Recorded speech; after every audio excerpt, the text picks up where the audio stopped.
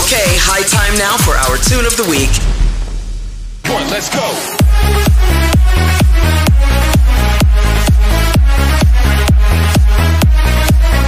This is the Media Industry Guru Show, the show that exposes you to entertainment, music, film, TV, and tech.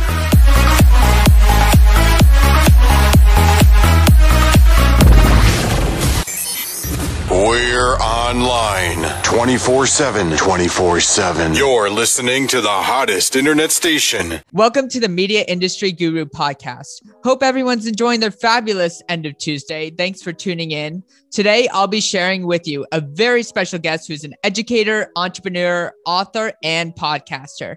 She is the founder of iVoted Festival, garnering over 450 plus artists to her virtual 2020 festival, including with artists such as Billie Ellish, Playboi Carti, Jim James, Maggie Rogers, Young the Giant, and many, many more. This is incredible. She has an educational book and podcast entitled How to Build a Sustainable Music Career and Collect All Revenue Streams, as well as another publication entitled Interning 101.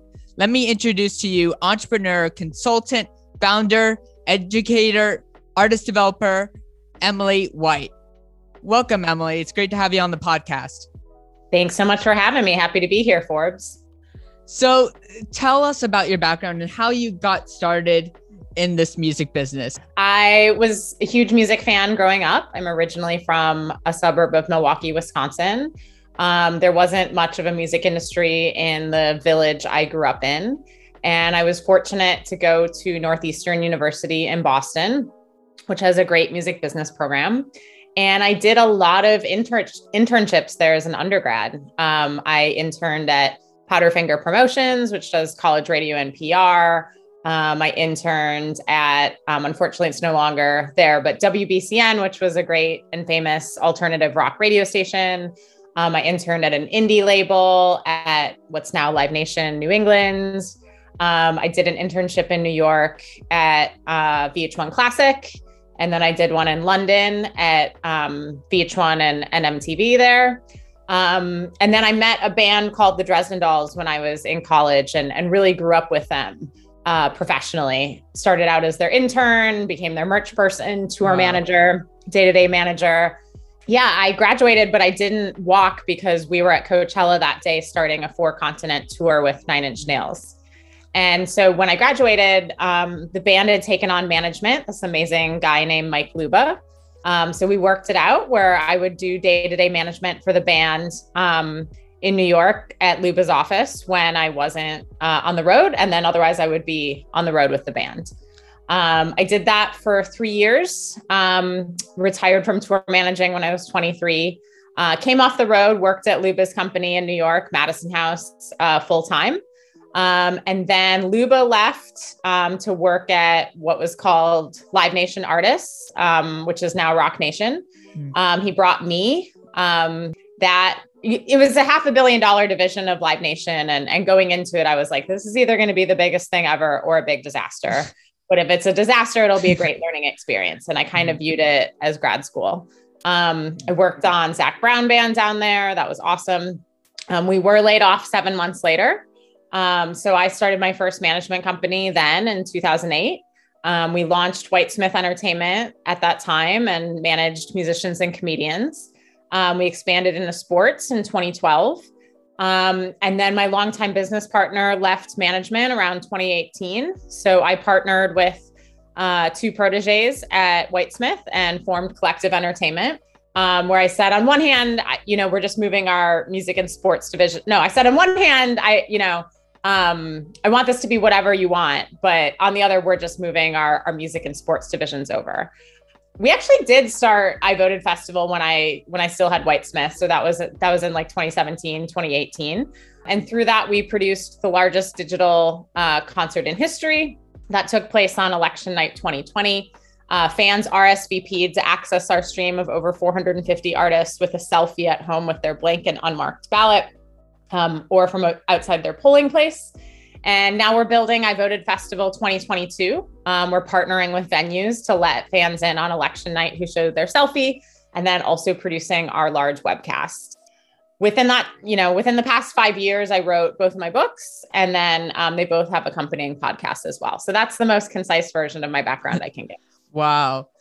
It's such an incredible journey that you've had in this business, and you have a very diverse background with a lot of different hats you've dived into. So kind of backing up, how did you get in touch with Amanda Palmer, who's part of the Dresden Dolls, and help them professionally? Was it just like right place, right time at Northeastern? How did that come about? Well, the Dresden Dolls were a local Boston band when I was in college, but they were a local band on the rise for sure.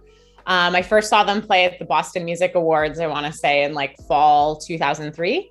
The Dresden Dolls played at my school at Northeastern. I think we still have like a non-alcoholic, all ages club called After Hours. And I mentioned that because it pays artists well. So if you're touring through, book at After Hours at Northeastern. So we were able to get a band like the Dresden Dolls who drew well and we're doing well. So I introduced myself to Amanda at the merch table after the show. And I said, I was nervous, but I said, I'm studying music business. I intern at WBCN. I write for a local music magazine. Let me know if you ever need help with anything. And she was like, can you come over tomorrow?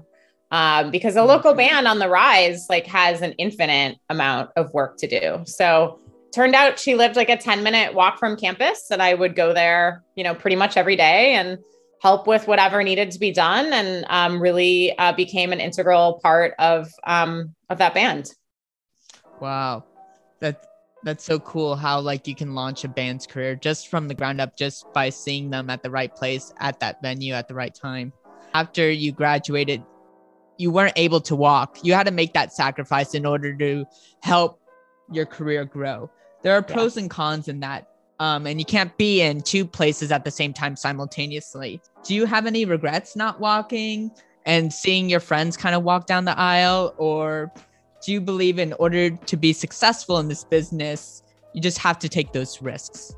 Yeah, no, I have no regrets of that, because I was actually like, this is not a diss to anyone else, but I was living my career. You know what I mean? I was doing what I was supposed to do. I actually just went to my partner's mom's master's graduation and like cried, because I was like, oh my God, this is so moving, and everyone works so hard. And I realized I'd never really been to one since my high school graduation. And that was rained out and indoors and awful anyway. So no regrets. Touring changed my life. And yeah, I just think like the more you can put yourself out there, the better. I mean, graduate for sure. I have met young people. Oh, gosh, I remember we had an intern, I'll just say from an Ivy League school, who dropped out to work at the management company I was at. I was just like, are you kidding me? And so I don't care if you're going to an Ivy League school or not, but it's really important that you get your degree, because you don't know if you're going to want to change fields, or, an opportunity might come up where they require that you have a college degree. So on one hand, put yourself out there. On the other, like, I still graduated. The walking was just a formality. And then right after you left college, you worked at one of the most iconic promoting firms, Don Law Company. What were your day-to-day responsibilities? And can you elaborate on how these skill sets from an entry-level standpoint helped you become more entrepreneurial and launch your business? Sure. I actually interned for them. So I worked for them, I want to say the winter of my sophomore year. They're now Live Nation New England. It was a great experience interning for them. It was very corporate, which is not very me. The more experience you can gain, like, as early as possible, the better, because it's better to figure out when you're 20, 21, what you don't want to do as much as what you want to do. So that was a good lesson in that. And then through that, I got a job when I was in college, ripping tickets and doing guest lists at some of my favorite venues in Boston. And it paid, by college standards, it paid really well. So yeah, that was an awesome experience. And I'm definitely still in touch with a lot of people from there. Wow. And you were able to garner so many opportunities in Boston. A lot of people don't necessarily associate Boston having that vibrant music culture like New York, LA, or Nashville. Sure. So do you believe that sometimes even the most unique cities can have the most vibrant music culture? Well, yeah, 100%. I mean, we live in a global music industry because anyone can record now. Anyone can distribute, anyone can market themselves from anywhere in the world. I mean, Bon Iver has built an empire in Eau Claire, Wisconsin, which is in northern Wisconsin and fairly far away from any major city. So it's all relative, right? Like coming from a village in Wisconsin, Boston was like the perfect stepping stone city for me. I moved to New York after I graduated, and I've been a New Yorker ever since. Yeah, it was just a great, I mean, it's a major city, but you're right, it is a little smaller. So like I said, it was just kind of perfect in between. But I just interviewed Brian Biglione from the Dresden Dolls for my podcast, and he's from New Hampshire. And I think his path, as far as this goes, was similar to mine, where it's just like, okay, Boston's like the closest city. Like I'll go do that. I mean, Boston wasn't the closest city from Wisconsin, but it was the perfect size, perfect, major city, but not, I wasn't ready for New York yet when I went to college. So Boston's fantastic. That's for sure. That's for sure. But there's great music. Honestly, there's great music scenes everywhere. It could be Eau Claire. It could be wherever. That's what I love about one of the things I love about the modern music industry. And something that I think the pandemic has really shifted, right? Like there's been like so much great information online. You don't necessarily have to spend thousands of dollars to go to a conference or South by Southwest, not to take anything away from those experiences. But you can do almost anything from anywhere at this point, which is pretty amazing. Yeah, it's become a lot more global and a lot more accessible due to the pandemic. But even now in this day and age with such a lot of digital media, like you can like just find like opportunities galore and concerts galore. Totally. Exactly. You're also a adjunct professor. You've written a publication entitled Interning 101. Can you explain what the premise of this book is and what made you interested in helping others grow into the music business?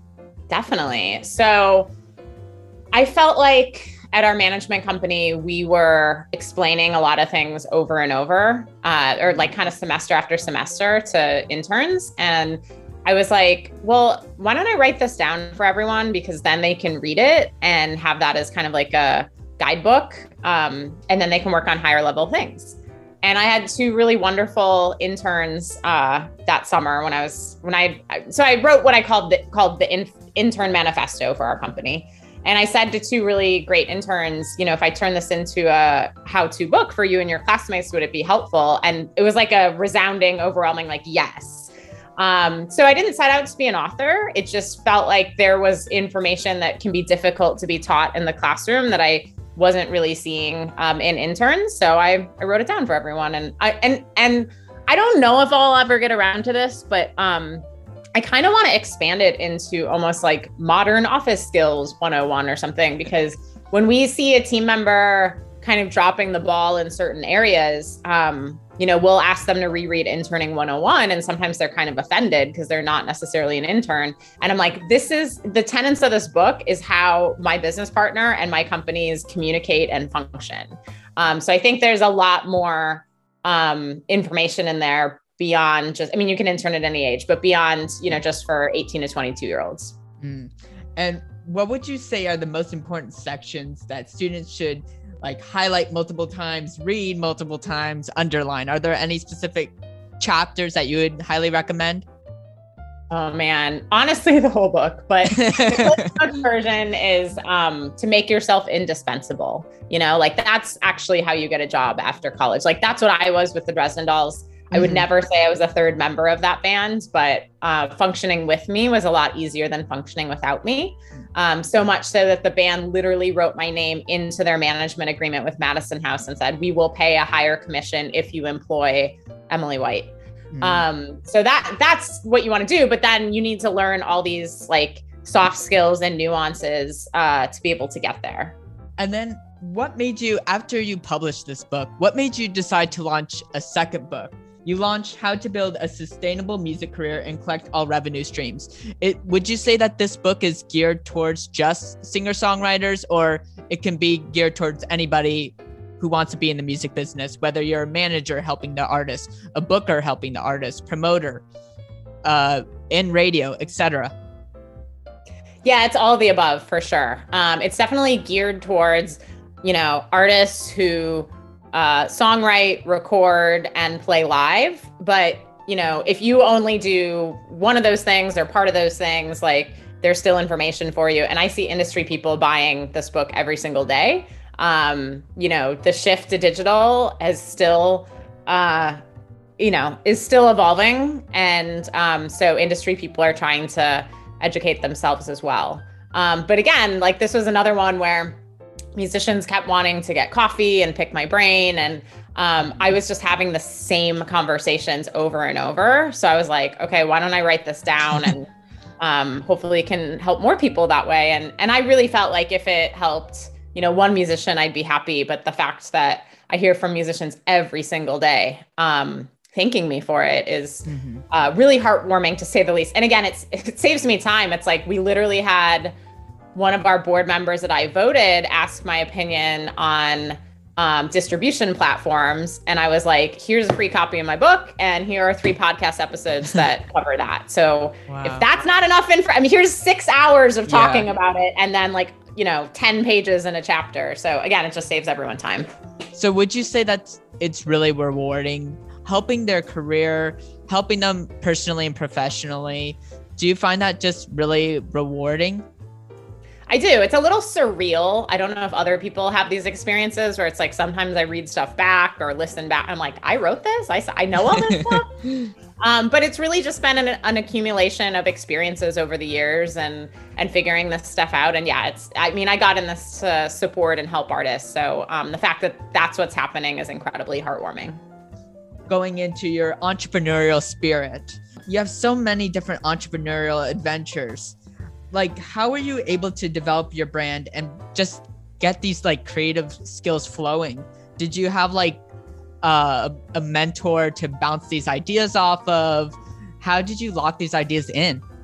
Yeah, I haven't been asked about my brand in a long time. And I remember the first time I was asked that was about 10 years ago. And I thought it was so funny. I'm just myself, I try to only post positive things on the internet. I am who I am. And I think that's, that was never intended as a strategy. But when people are trying to figure this stuff out, whether you're an artist or an industry person, what connects with people is authenticity. As far as my entrepreneurial spirit and all that, my first mentors are my parents. They've run really successful swim teams since before I was born. So they've always worked for themselves and, run businesses before. Mike Luba, who I mentioned, I definitely consider my music industry mentor. He's incredibly forward thinking. He has done many things in his career, but Madison House was started around the band The String Cheese Incident. And way before anybody else was doing this stuff for the most part or talking about it, they built an in-house label, in-house merch company, in-house travel agency for artists and fans, in-house PR, in-house booking, in-house management. Now that's a little more common, but they were doing it super early on. Luba also successfully sued Ticketmaster so String Cheese could sell their tickets directly to their fans. So again, when I had ideas, for Amanda Palmer, I came up with a name your own price model for her first solo album because I'd seen a fan come up to her at a show and give her a check for a few $100s and say, I just want to support you and support your art. And this was 2007 or 2008, way before Patreon or anything like that.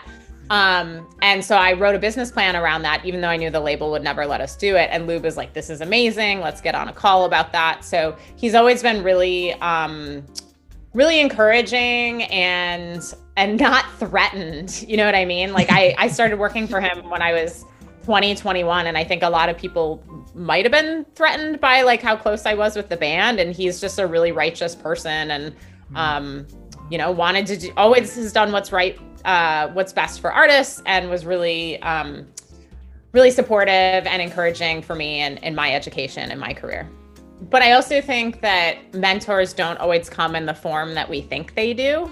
I hear from students a lot, how do I get a mentor or things like that. And I don't think I realized Luba was my mentor until a few years ago. If I would have used that word to him then, I don't think he would have laughed. He's not a jerk, but it just was a natural relationship. It wasn't anything formal. So definitely keep that in mind because I hear from students a lot, I didn't get the mentoring that I wanted or expected at an internship. And it's like, well, did you communicate that to them? Because like they might be going through a divorce, have a million artists, have kids, have a million things going on. So like they're doing the best they can. Like you're there to help them and then learn from this kind of, for better and for worse, chaotic environment. So make sure people make those expectations clear if you're looking for something a little more formal, because otherwise you might be disappointed. The formation of iVoted Fest, now kind of segueing into that, because that was just so pivotal with the 2020 election and with the Georgia Senate election. Did you even expect it to be virtual, or were you planning on hosting this in person? Yeah, great question. So we actually launched iVoted for the 2018 midterms. And I thought of it because the presidential election in my home state of Wisconsin in 2016 was decided by 22,000 votes and change. And it was decided next door in Michigan by 10,000 votes and change. And I'd read that voter turnout was down amongst young people in Milwaukee, where I'm originally from. And I was like, 22,000 is our basketball arena. Why don't we put together a compelling concert and tie in voting? So that's what we did for the 2018 midterms. We activated over 150 venues in 37 states to let fans in on election night who showed a selfie from outside their polling place. And it was just an intern and myself. And it was an idea that caught fire, and all these amazing artists performed, and we got a lot of great press. So I was holding arenas in key states for 2020, planning to produce large voter turnout shows when the pandemic hit. So we pretty instantly pivoted and then ended up producing the largest single night digital concert in history. Maybe I would have thought of that anyway, but I think that's a natural evolution coming out of artist management, where just like, there's a problem, you have to solve it. You don't always have a lot of time to think about it. You just got to do it. Since you're expanding this iVoted Fest to like every midterm election and every 4-year presidential election, do you have any goals in mind that you hope to accomplish? Any strategies that you'd like to utilize that you're currently not using? Yeah, definitely. We want to expand into the NBA. Because the iVoted concept is certainly not limited to sports. So show your selfie, get into an NBA game. We're not funded. So, when we are, this would probably be like bonus funding, but like, I want to do iVoted for every election. Like local elections are super important. That's so cool. There's local elections decided by a few hundred votes. That's the size of a venue in most of our neighborhoods. We want to do iVoted at all elections. We need funding, and we want to expand beyond music.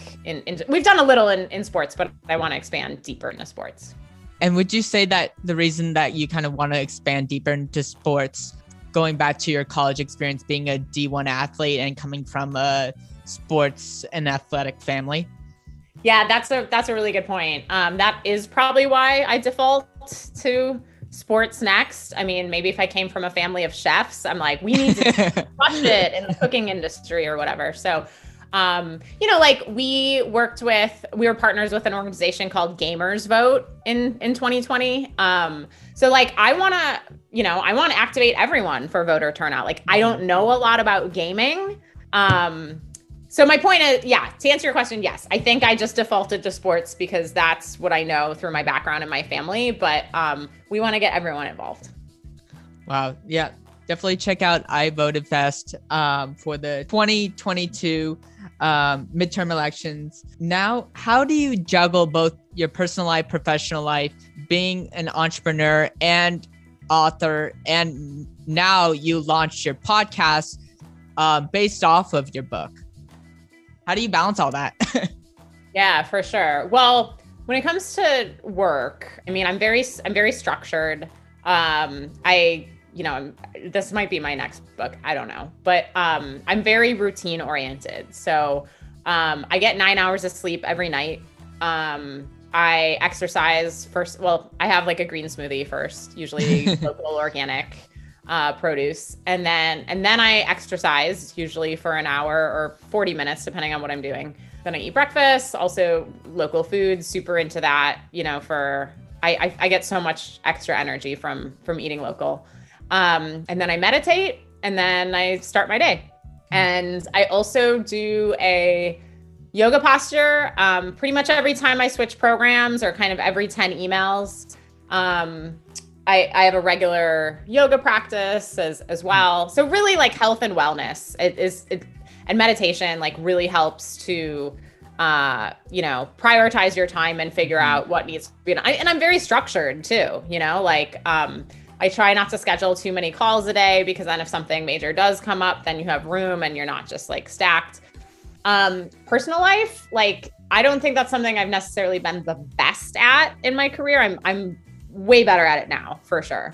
But it's hard, because this stuff is fun and cool and exciting. And so don't forget about like your regular friends, because all this other stuff can change and come and go. And I know most people know this, maybe they don't, but it's just like, just prioritize the right stuff. Prioritize what's important to you. Like I was just talking to someone how I went to Costa Rica for my birthday this year, and I took 2 work calls when I was there because they were both potentially about funding for iVoted. And I was like, well, that's my one exception, right? Just, prioritize your health and your wellness because it makes a big difference. So it's like, I'm okay, but it's like, that was a lesson of like, don't neglect your personal life stuff, because it's like this stuff comes and goes, even though it doesn't seem like it. It doesn't seem like it at the time. You mentioned also one of your upcoming 2022 New Year's resolutions is the word peace. Can you elaborate on that? Does that kind of go hand in hand with your health and wellness aspect, or are you just making this kind of broad peace politically, socially, etc.? Yeah. I think I wrote that in your intake form because a year ago this time I was in the hospital with appendicitis. And I think that definitely came out of producing multiple iVoted festivals, including iVoted Festival Georgia, because we worked over the holiday break, and that's like the only time the entertainment industry takes off. So I think I meant like peace in my body, peace of mind. You're right. Like actually like social, political peace. I think more my theme for this year is love. I just read a really great novel called The History of Love. And now I'm reading Bell Hooks All About Love. So I think I'll amend that to love a little bit. But in that moment, when I filled up that form, I think I was thinking peace of body, peace of mind, and peace for the world. Any last parting words that you'd like to share with students? Anything that you would like to promote? Yeah, sure. Well, I shared the Cliffs Notes version of Interning 101, so everybody knows to make themselves indispensable. The Cliffs Notes version for the Sustainable Music Career book, both for artists and industry, is data collection for yourself. It's something I preach pretty hardcore to artists and talent, but people ask me like if there's anything I regret in my career. I didn't have an answer for a long time, but now it's not a regret, but something I could have done way better is collecting that data for yourself. So every industry person that you come into contact with, like have a Google spreadsheet, pop their email address, their info in there. So then you have that database of your own contacts, because social media platforms evolve. And, when I was younger, if you would have told me like, you won't remember all these people, like I wouldn't have believed you because I was so excited. But, your network just gets into the thousands of people. And it's nice to have a database of people that you've come into contact with and know what they do. And LinkedIn's great and all that, but, everything evolves. So, so create a database for yourself of your industry contacts. Yeah, definitely. Now we're in this digital age. We don't need a Rolodex anymore. So you can go digital with that. Exactly. Awesome. Thank you so much, Emily. It's a pleasure having you on the podcast. And for all those fans, check out her 2 books and the iVoted Fest for the midterm elections. Best of luck, Emily, and congratulations with everything that you've accomplished in this industry, and wishing you much success for 2022. Thanks. And you did a great job plugging. I did not do a great job plugging. We mentioned this, but both books are podcasts. The How to Build a Sustainable Music Career and Collect All Revenue Streams podcast is the #1 music business podcast in America. We've had Bon Iver, we've had Run the Jewels co-manager, Imogen Heap. So if you want to me, it's easier to read the book because it's shorter, but like if you don't feel like reading and you want the book in podcast form, that's free, wherever you get podcasts and all that. So thank you, Forbes. I appreciate it. Yeah, check out her podcast. It's on Anchor. I know there's a lot of guest speakers on there from Donald Passman's book, All You Need to Know About the Music Business, and many, many more. So best of luck, Emily, and looking forward to hearing about the midterm elections. Awesome. Thanks, Forbes. Yeah, iVoted Fest will be on November 8th. I promise that's the last plug, but that's election day.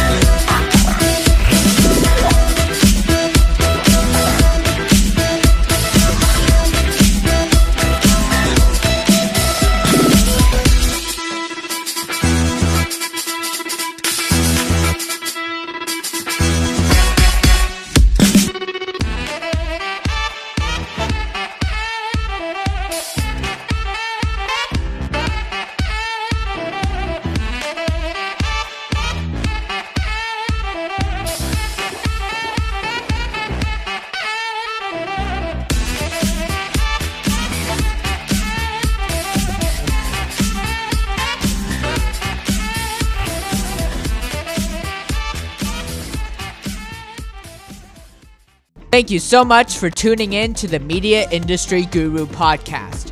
Make sure to follow at Media Industry Guru on Instagram for the latest and dopest updates that you will see regarding the podcast. Email at mediaindustrygurupodcast@gmail.com for any interviews that you would like to hear, or if you are interested in being on the podcast. Tune in every Tuesday from 6 p.m. Pacific, 9 p.m. Eastern on the Anchor app, Spotify, Stitcher, Apple Podcasts, Pocket Casts, Breaker, and more. Thanks again for all of the support, all of the support, and peace out and rock and roll.